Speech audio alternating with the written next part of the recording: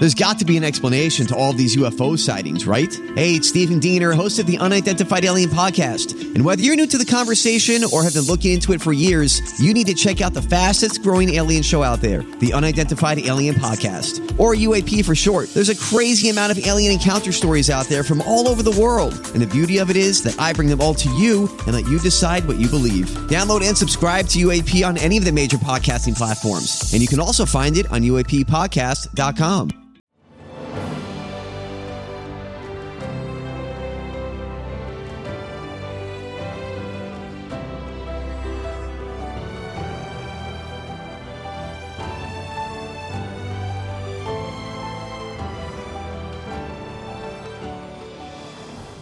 Welcome to the newest episode of Beyond the Fame with Jason Fraley. I'm your host, Jason Fraley, picking the brains of the top filmmakers, musicians, and artists of our time. Christian McBride kicks off Black History Month this Friday at the Kennedy Center in Washington, D.C. with The Movement Revisited, a tribute to Rosa Parks, Malcolm X, Muhammad Ali, Martin Luther King Jr., and Barack Obama.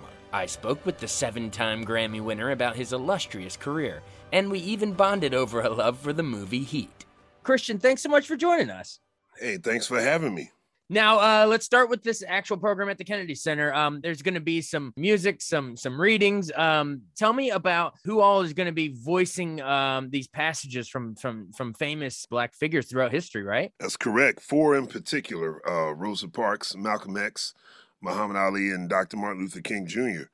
And so the readers on the evening of February 4th will be Tamara Tooney, who will be reading the words of Rosa Parks, Dion Graham, who will be reading the words of Muhammad Ali, Vondi Curtis Hall, who will be reading the voice of the words of Malcolm X, and Keith David will be the voice of Martin Luther King Jr.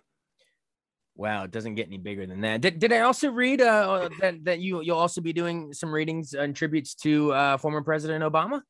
Yeah, the 5th and final movement of this piece is called Apotheosis, November 4th, 2008.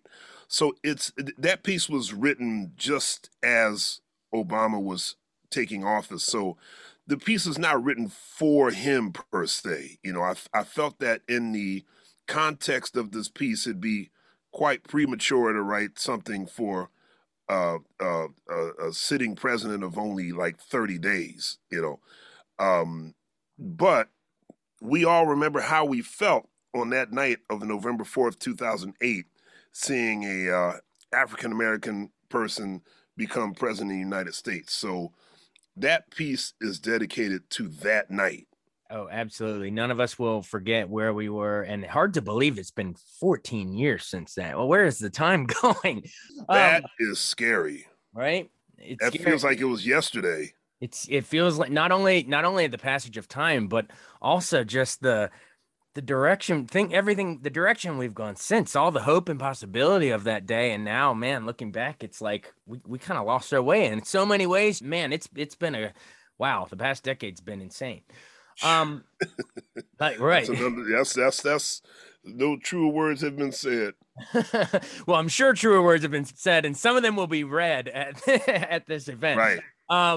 So, I mean, you sort of already segued into the music part with, talking about the piece you wrote on in November of 2008. But you said that's like the closing of the program. So right. Let's back up and why don't you take me through it, chronologically as we'll experience it at the Kennedy Center. What are the sort of the musical pieces that you're going to play throughout? Well, it's this is my first ever long form. Opus, if you will. I guess you could call it that. I don't know. It's basically it's my big band, and the Howard University Gospel Choir. The Howard University Choir will be joining us for this performance, led by my collaborator in this piece, the great J.D. Steele. And also, Alicia Olatuja will be singing lead vocals on a couple of the movements that night. But in its current form, I wrote this in 2008. The Movement Revisited premiered at Walt Disney Concert Hall as a big band piece in the late spring of 2008. And of course, Obama was elected in November of 2008. By that time, I was already booked to play the Movement Revisited in Detroit in February of 2009. And the director in Detroit said, how would you feel if we commissioned you to write a fifth movement? And I said, sure, I can do that. And so that's how it developed. Yeah, I can't imagine. You already wrote it. You had these concerts booked, and it must be almost like a documentary filmmaker. You think you have it done, and then something major happens, and you're like, boom! Now I got the end of my movie. But Yeah, I saw an interview that Wayne Shorter gave one time. He's my favorite. Probably my favorite composer. Certainly my favorite living composer. And he had done an album in the mid '90s where he took one of his old songs from the '60s and completely rewrote it. It's like if you didn't know the original version, you would think it was a brand new piece. And the guy was asking him what made him drastically change his old song up like that. He says, well, if we as human beings can evolve and change, so can a piece of music. Just because you recorded it 30 years ago doesn't mean it can't change. So I kind of feel that way with the Movement Revisited. Like you said, I thought this piece was all done. And then someone said, hey, well, how would you like to add to it? I went, well, okay, I don't know if I have time, but I'm going to make time. So I'm curious to see how this piece will evolve through the years, or I don't want to say if it evolves, but always takes a little. There's always some pleasant surprises when we play this piece live. Oh, I'm sure. Well, which doesn't happen often. Well, yeah, well, that's got to be refreshing. So, all right. So, if the Barack Obama part that you wrote last minute, if that is the fifth movement of this opus, can you musically take me, the musicality of the first four pieces? What sort of stuff are you going for in those first four movements for Rosa and Malcolm and Ali and King? Well, I did my best to capture what I thought would be the personalities, sort of the feels of each one of these icons. Ali, for obvious reasons, loud, brash, funky. Rosa Parks, quiet but very powerful. Malcolm X. With Malcolm, I specifically wanted to focus on the last year of his life. When he broke away from the Nation of Islam, he started his own organization, and he made his pilgrimage to the holy city of Mecca, and he now started to see the world from a different lens, his own lens. I think he became such a man of great wisdom the last 12 months of his life. I really wanted to focus on that. So I wanted to capture some sort of sound of someone who sort of had this awakening, this sort of this moment of discovery, and one of the sounds that came to mind was sort of like late era Coltrane, and so it kind of lives in that, musical realm a little bit. And as for Martin Luther King, the movement that I wrote for King is actually sort of two parts. So the first part is called Soldiers, because that's how I think of him. I think of him as a freedom soldier. When you think about all of the marches that he led and all of the sit-ins, there's something majestic and powerful about seeing him march. So therefore, I think of him as a soldier. But at the same time, he sort of encompasses what we all preach but don't practice. I deeply admire Martin Luther King Jr. because I think, well, on second thought, I think almost everyone in this piece, it's your beliefs are not what make you a good person. It's your actions, So I find that in today's social media world, there's always a lot of grandstanding. There's always a lot of hashtags. There's always a lot of slogans. There's always a lot of T-shirts There's always a lot of FaceTime if you say what you believe, but there's not a lot of FaceTime in putting what you believe into actual practice. Right. And I find that with King, the way he was able to really withstand all of the hatred that came his way and was able to filter that into something positive and meaningful. I wanted to capture that in his second movement, which is called A View from the Mountaintop. So there's soldiers and a view from the mountaintop, and then the piece itself ends with apotheosis. Gotcha. And so just so I have it for my purposes, I want to make sure I have the order correct. Does it start with Rosa Parks and then go into Malcolm and then Ali, or does it open with Ali? Nope, you nailed it. Starts with Rosa, ladies first, always ladies first. Of course. a back seat to no one in this concert. There you go. So it's Rosa, Malcolm, Ali, King, Obama. Yep. That's the order. Yep. Great. Thank you for walking me through that musically. I love how, and it must have been a cool challenge to try to find instruments and, arrangements that would create for Rosa, quiet but powerful. For Malcolm, right, this awakening you're talking about. For Ali, rumble, young man, rumble, energy. Right. King, I guess, what did you say? Oh, marching like a foot soldier. And then, right, Obama is this, I guess, final, apotheosis, transcendence, exactly, possibility. That's great. Well, we've talked about all these huge handful of icons, but let's hear a little bit more about yourself. Whenever I have someone like yourself on, man, a 7-time Grammy winner, I want to hear about your journey a little bit. So I know you were born in Philly in 1972.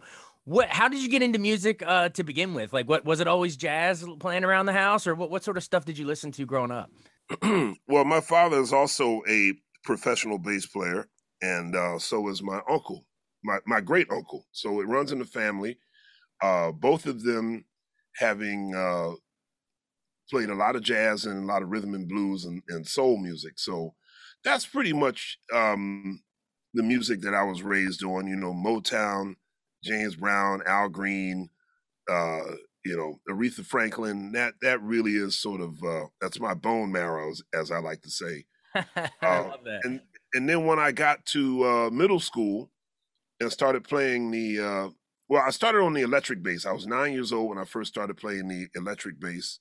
And then when I got to middle school and started playing the acoustic bass, my great uncle now comes into the picture. And he was so excited that I was playing the upright bass. He gave me basically what turned out to be a crash course in jazz. And the way he taught me about the music was so wonderful and so entertaining. He single-handedly sparked my love for jazz, and that's how I fell in love with jazz. That's great. Now, I know you went to Juilliard and, studied a little more seriously at that point. And some people called you a bit of a teen prodigy. Are you self-aware enough at that point to look around like, hey, I'm a prodigy? Or are you just sort of just beating on the craft like anyone else at that point? No, I actually was aware that I was being called a teen prodigy, and it was for that reason I wanted to make good on the potential everyone thought I had. I didn't want to be. See, first of all, it really was. It was good for me to come from Philadelphia because I was one of many teen prodigies. There was a lot of teen prodigies in the city.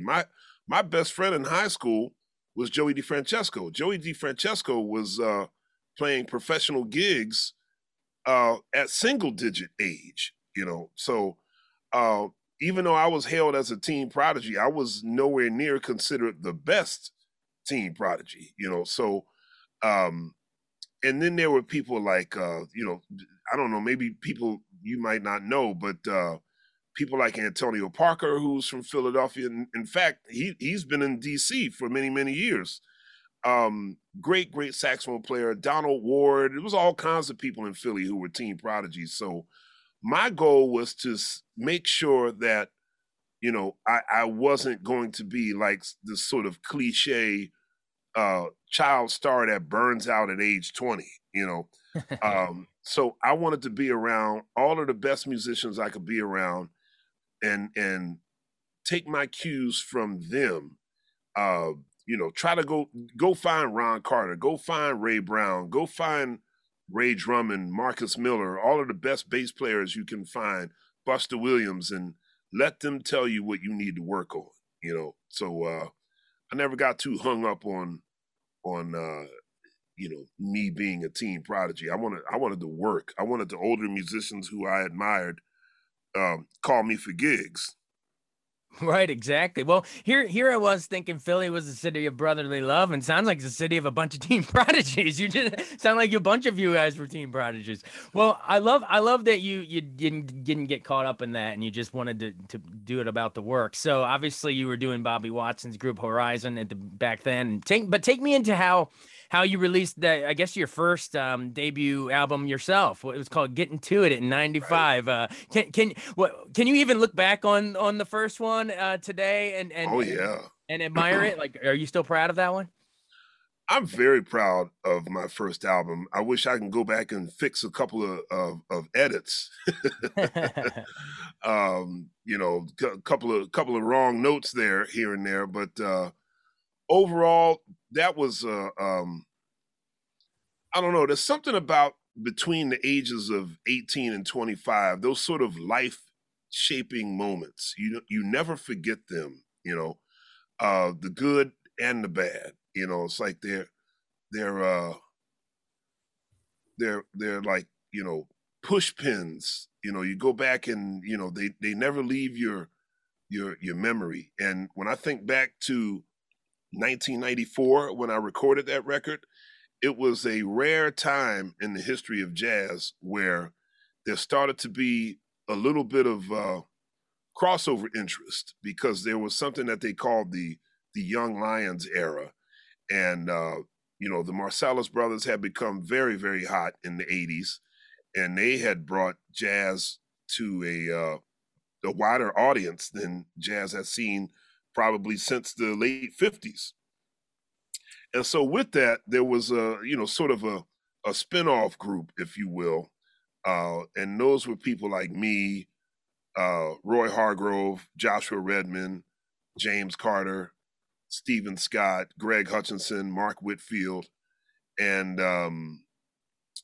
there were a bunch of major record labels who, for, like I said, for about 15 minutes, were interested in actually signing jazz artists, like acoustic traditional jazz artists. So when I signed my first record deal in '94, that was pretty much at the height of that Young Lions era. And when they asked me what did I want to do for my first record, just from not just a musical standpoint, but also from a business standpoint, I thought, well, this is a no-brainer. The people I want to use on this recording happen to be all my friends who are very popular at the moment. Roy Hargrove, Joshua Redman, Cyrus Chestnut, Lewis Nash, the great Steve Turre played a little bit. And I was joined by two of my biggest heroes, Ray Brown and Milt Hinton, to do a track with just 3 unaccompanied basses. So, we recorded that album on August 30th, 31st, and September 1st, 1994. That's how well I remember making my first album. Man, 94 was apparently a big year for Young Lions, because that's the year Simba came out too. That year, man. Hey, sorry, that's the best pun I can do. Now, was that information on the front of you? Really? You knew the date that well? That's deep. Well, yeah, you're the music guy, man. I'm the movie guy. If you throw out a date, I can tell you anything. What won Best Picture, all that stuff. I don't know why. It's good to know. Try it. Say a year. Let's go. Well, I know Heat came out in 95, right? Yeah, with Pacino and De Niro, man. Yes. That's hard. It's hard to top that. That scene with them in like the diner, man. Is that one of your favorites? Oh, that's definitely one of my top 10 movies of all time. Well, they were getting to it while you were getting to it. Is that Michael Mann directing that, right? Michael Mann, that's absolutely right. Man, and, for every every time I became the creative chair for jazz with the LA Philharmonic from 2006 to 2010. And every time I would go to LA, oftentimes I would stay downtown. And every time I would go downtown, I would take a walk and I would say, hey, this is where the shooting scene was in Heat. That's so cool. Yeah, one of the perks of being in LA, I guess. That's right. Awesome. Well, I know around that same time, tell me about Super Bass, a bit of a super group, if you will, because you mentioned Ray Brown earlier, but that was with you, Ray, and who else? John Clayton, I guess. John Clayton, that's right. How did that formation come together? I got to meet Ray Brown in 1991, and Ray became one of my greatest mentors. He became like a second father to me, and so much of what I learned and inspired me on the bass came directly from him. So it was the honor of a lifetime when December 1992. He called and said he had a concert in Pittsburgh, and he said, I want to try a little something different. Why don't you and John join me in Pittsburgh and we'll do like a 3-bass thing? And I was just going out of my head, like, are you serious? I'm about to play with Ray Brown, and that's how Super Bass was born. We did that concert in December 92, and then I would say at least once a year for the rest of Ray's life, we did a Super Bass concert somewhere. We played the Hollywood Bowl. We did 2 live albums, one in Boston, one in New York. We played in Seattle. I mean, we were fortunate to play together quite a bit. I love it. I love when you collaborate and hook up with all those other greats around you, peers at the same time. And then I guess after that, from 2000 to 2008, you had Christian McBride band. How did you see sort of your career evolving, let's say, by that point compared to getting to it? Like, are you like really coming into your own at that point? Yeah, that was an interesting period because right around 2000, 2001, 2 things were starting to peak. In the late 90s, there had been this resurgence of classic soul. They called it the neo soul era. So, Lauryn Hill, Erykah Badu, D'Angelo, and my homies from Philadelphia, the Roots. Right. And Questlove, put together a group called the Soul Aquarians, working with D'Angelo and all of these things that he was doing. So there was also this uptick in classic soul sound. And also the jam band movement started to get really huge. Medeski, Martin, and Wood were getting hot at that time. John Scofield had this resurgence in his career. Charlie Hunter was huge. Soul Live was huge. And so, at the time I was only 28, and I thought, well, this is sort of my wheelhouse anyway. So let me get a little taste of this, but I didn't want to play straight R&B. I didn't want to play straight jam band. I realized that I had jazz and classical training. So let me try to come up with a band that could be a little bit of all of that, So I wound up putting together a group that I actually didn't think was going to stay together that long. I was having bad luck keeping bands together from like 98 through, for like a 2-year span there. But the real the person that really sort of made that band happen aesthetically the way I wanted it to was the great Jeff Keezer, because I wanted somebody who not only played piano, but I needed somebody who was a good keyboard player as well. And anytime you find someone who likes Thelonious Monk and McCoy Tyner on equal footing with like Thomas Dolby and Brian Eno and Joe Zawinul and Keith Emerson and George Duke, I went, that's the guy I want. That's my guy. Yeah, exactly. But Keezer was so in demand, I didn't think I'd be able to keep him. And fortunately, he really loved being in the band so much. And Ron Blake, the great saxophone player, he became like the anchor of the group. I call Ron sort of the anti-saxophone player because most saxophone players who play jazz, they tend to play a lot of notes. It's a Coltrane, Rollins, Shorter, Brecker dominated world when it comes to jazz tenor saxophone. But Ron Blake was somehow able to play very modern and contemporary while not beating you over the head with a flurry of notes all the time. He actually would like to play a note and hold it. He actually would play a note and then stop and rest for a few beats. Like, wow, this is very unlike most saxophone players I know. And in terms of the drums, my favorite drummer for the kind of band I wanted was Jeff Tane Watts. But, of course, Jeff Tane Watts is one of the legends. And, he was busy still playing with Branford Marsalis at that time. So I asked Tane, I said, hey, who's the mini you? And he said, hey, there's this young guy from East St. Louis. He just started playing with Diane Reeves. Why don't you check him out? His name is Terrion Gully. So in the fall of 2000, Terrion Gully, Jeff Keezer, Ron Blake, and myself, we started playing together, and we recorded Vertical Vision for Warner Brothers, and we also did Live at Tonic. And right around the time we did Live at Tonic, Ron got the job playing with the Saturday Night Live band on NBC. Jeff Keezer got married and moved to California. Terrion Gully got married and moved to Atlanta.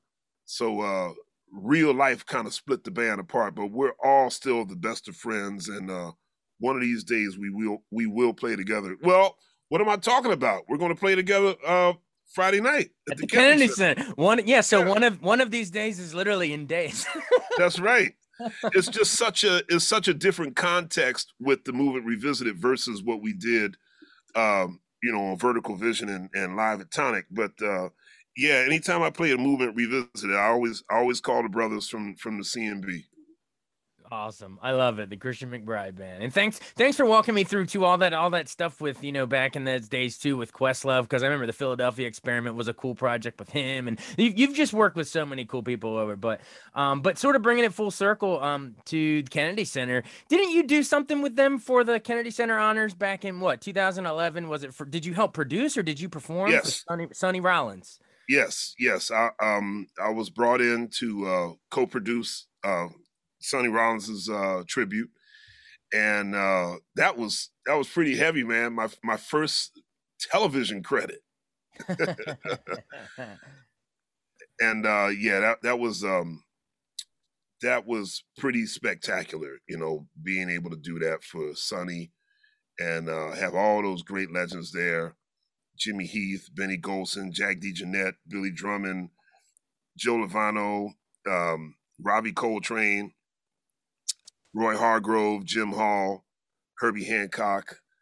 That was a memorable day. Yeah, that's an all-timer night right there. Well, cool. I really appreciate you joining us. Really quick, I want to ask about, before we run the 7 Grammys, are each one as special as the others? By the time when you win the first one, it's got to be such a joy, and then by the time you get to 7, it must be like, you giving it to me again? No. Well, my history with Grammys started off on such a funny foot. That my first Grammy, I was not aware that I was eligible for it. Therefore, I didn't know that I won. So I just get this box in the mail one day from the Recording Academy. I thought it was like a Christmas basket or, right, something like that. The end of the year swag they send. Exactly. I'm thinking it might be a hoodie and some coffee mug or something in there, Right, a keychain. And I open it up and it's a Grammy, and I went, what? And I had played on this record of McCoy Tyner's, but I'd been on a lot of records as a sideman and never received the Grammy. So I wondered why this was different. And then I started learning all of these rules about, where the credits are, if your name is on the cover of the album, then you are eligible for a Grammy. So that record was not credited to McCoy Tyner. It was credited to McCoy Tyner, Terrence Blanchard, Gary Bartz, Christian McBride, and Lewis Nash. So therefore, all 5 of us were eligible for a Grammy, even though it was McCoy Tyner's album. Now, funny enough, a few years later, Dee Dee Bridgewater did an album, and she said, I'm going to do the same thing. I'm going to make sure all of you guys' names get on the cover of the album, so in case I win, all of you get Grammys. She won the Grammy, and we found out that rule only applies to instrumental records, not vocal records. Oh, no. We're like, man, you guys with all these rules. Yeah, what the heck? Music's not supposed to have rules. I just want to know what kind of postage is required to ship a Grammy. Well, I mean, it's actually not. It's not too heavy. No, not too heavy, but certainly it means a lot, man. It's wonderful to when I finally went to the Grammys and heard my name get called as a winner and had to go up and make a speech. Yeah, that's a feeling you'll never forget. What year was that? 2012. Okay. And for what project? Just so I have it in my notes. Yeah, that was for my first big band album, The Good Feeling. Gotcha. And so what do you even remember being on stage, or is it like a blur like everybody else says? Like the lights hit you and they play you off with the music, or what? Is it a whirlwind? Oh man, it's incredible. That adrenaline goes through you, and you tell yourself like, okay, be succinct. Try not to get up there and ramble. There's a show going on. Get your words together and get on out. Well, I appreciate you getting your words together and getting on out for a full half hour with us. I can't believe I didn't even know we'd go this long. So I appreciate you sticking around for the duration here. It was fun getting to do a journey through your own career here a little bit. It was my pleasure, man. Well, we're excited to see the McBride band back together in just days on Friday. Right. It's called The Movement Revisited, everybody. It's at the Kennedy Center Concert Hall. They're going to salute Rosa Parks, Malcolm X, Muhammad Ali, MLK, and Barack Obama. It'll be this Friday, February 4th at 8 p.m., so get your tickets now. Hey, Christian McBride, thanks so much. It was great meeting you. My pleasure. You too, man. All right, now go watch Heat. Right. All right, later, man. Take care, man. Thanks so much for joining us on Beyond the Fame with Jason Fraley. Remember to hit the subscribe button and give us a 5-star rating if you like what you hear. We'll see you next time.